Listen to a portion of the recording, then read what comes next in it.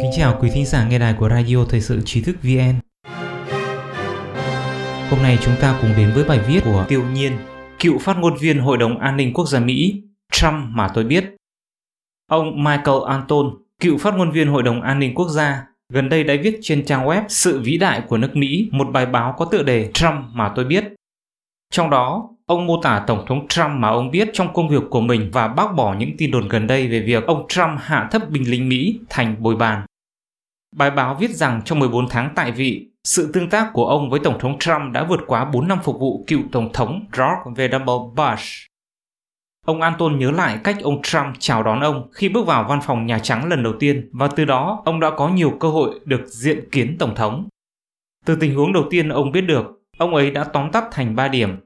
Thứ nhất, Tổng thống Trump luôn yêu nước Mỹ rất nhiều. Thứ hai, ông Trump yêu quân đội Mỹ, đặc biệt là những người lính nhập ngũ. Thứ ba, ông ấy thích thực hiện nghi thức và chức trách của Tổng thống. Vì vậy, hoàn toàn không thể tưởng tượng rằng Tổng thống Trump sẽ coi thường những người lính Mỹ như những tin đồn gần đây. Lại càng không thể tưởng tượng ông lại làm điều này cách đó 100 dặm hoặc 48 giờ sau khi buổi lễ kỷ niệm quân nhân Hoa Kỳ hy sinh nơi chiến trận. Ông Anton cho biết trong bài báo, tôi đã thấy cách Tổng thống Trump tương tác với các binh sĩ tại căn cứ quân sự Mỹ. Tôi đã thấy ông ấy ngồi xuống và ăn trưa với các binh sĩ. Thời gian gặp gỡ và ăn uống vượt xa thời gian biểu đã định, vì Tổng thống đã có một cuộc trò chuyện tuyệt vời với những người lính. Ngay cả khi chỉ có một người lính muốn ở lại với ông ấy một lát hoặc chụp ảnh với ông đều không nỡ rời đi. Tôi đã thấy Tổng thống giữ liên lạc với 5 phụ tá quân sự mỗi ngày và ông ấy luôn đối xử với họ bằng thái độ biết ơn và kính trọng. Ông viết tiếp, tôi đã nhiều lần nhìn thấy Tổng thống không có bất kỳ sự phòng bị nào sau một ngày dài. Sau khi mọi người cố gắng đột phá giới hạn kiên nhẫn của ông ấy đến cùng cực, tôi chắc chắn rằng tôi chưa bao giờ nhìn thấy hoặc nghe ông ấy nói bất kỳ lời phàn nàn hay lời nói kích động nào. Ông Anton nói rằng khi nghe tin đồn Tổng thống Trump coi thường binh lính, phản ứng đầu tiên của ông ấy là đó là một lời nói dối khủng khiếp.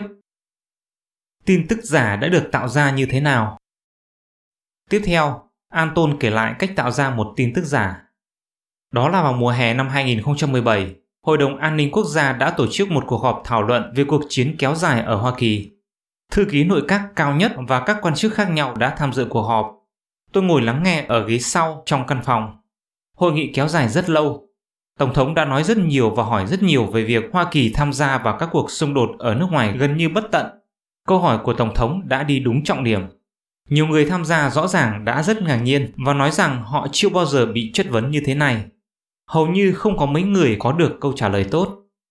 Tổng thống Trump yêu cầu những người tham dự quay lại với câu trả lời và các lựa chọn tốt hơn sau đó. 1-2 ngày sau, một bản tin về cuộc gặp đó xuất hiện. Bài báo cho rằng Tổng thống Trump không hiểu tình hình thế giới và có bằng chứng cho thấy ông không đồng ý với bất kỳ đề nghị nào của các quan chức cấp cao. Ông Anton nói, có một chi tiết thu hút tôi. Báo cáo nói rằng Tổng thống Trump đã hạ thấp binh lính Mỹ và so sánh họ với bồi bàn. Tôi ngay lập tức biết điều đó có nghĩa là gì, và ở mức độ lớn hơn, đó là một lời nói dối khủng khiếp. Trên thực tế, Tổng thống đã nói như thế này. Ông ấy nói với các cố vấn rằng không thể hiểu sự thật của vấn đề chỉ bằng cách nói chuyện với quản lý cấp cao. Họ sẽ đánh lừa bạn hoặc họ căn bản không hiểu hết tình hình. Muốn hiểu hết những gì đang xảy ra, bạn phải nói chuyện với những người thực sự làm việc. Sau đó, ông Trump kể câu chuyện về một người bạn của mình là một chủ nhà hàng. Người chủ này đã trả một giá cao để thuê một công ty tư vấn nhằm vãn hồi việc sụt giảm thu nhập, nhưng không hiệu quả. Ông Trump kiến nghị với người bạn này rằng ông đã lãng phí tiền bạc. Hãy hỏi bồi bàn của ông, hỏi đầu bếp và người phục vụ của ông. Họ biết điều gì hiệu quả và điều gì không hiệu quả. Họ là những chuyên gia tư vấn có thể giúp ông giải quyết vấn đề này nhanh hơn. Bài báo còn nói rằng ông Trump đã nói với các quan chức tại cuộc họp rằng ông muốn trực tiếp nói về chiến tranh với những người lính chiến đấu trên tiền tuyến. Nhưng ông hoàn toàn không muốn nói chuyện với các quan chức. Sau đó, chuyện này quả thực đã xảy ra. Tại sao tin tức giả lại xuất hiện vào lúc này? Ông Anton đặt câu hỏi liệu có sự xuyên tạc tương tự trong các tin tức giả mạo khác về Tổng thống Trump hay không? Ông Anton cũng đặt câu hỏi tại sao sự kiện xảy ra vào tháng 11 năm 2018 này lại trở thành một mẩu tin tức bùng nổ vào 22 tháng sau. Rõ ràng, câu trả lời là do cuộc tổng tuyển cử. Ông Anton chỉ ra rằng Đảng Dân Chủ đang cố gắng làm mất uy tín của ông Trump nhằm làm ảnh hưởng đến lá phiếu của các quân nhân. Đồng thời, điều đó cũng cho thấy rằng Đảng Dân Chủ không mạnh như cách họ giả vờ, nếu không họ sẽ không tấn công đối thủ của mình bằng cách nói dối trắng trợn. Cuối bài báo, ông tuyên bố rằng chiến tranh tâm lý của Đảng Dân Chủ sẽ không hiệu quả vì quân đội Hoa Kỳ đã biết đủ về Tổng thống của họ thông qua lời nói và việc làm của ông Trump. Ông Michael Anton là một trong những người đầu tiên ủng hộ chính sách nước Mỹ trên hết của Tổng thống Trump. Ông từng làm việc cho Hội đồng An ninh Quốc gia dưới thời cựu Tổng thống George W. Bush và cũng từng làm tổng giám đốc của tập đoàn BlackRock. Ông hiện là thành viên cấp cao tại Viện Claremont, một nhà tư tưởng bảo thủ. Quý thính giả có thể truy cập vào trang web tri thức vn.org hoặc tải ứng dụng mobile Trí thức VN để đọc được nhiều bài viết của chúng tôi hơn. Một lần nữa, xin cảm ơn quý vị đã đồng hành cùng Trí thức VN.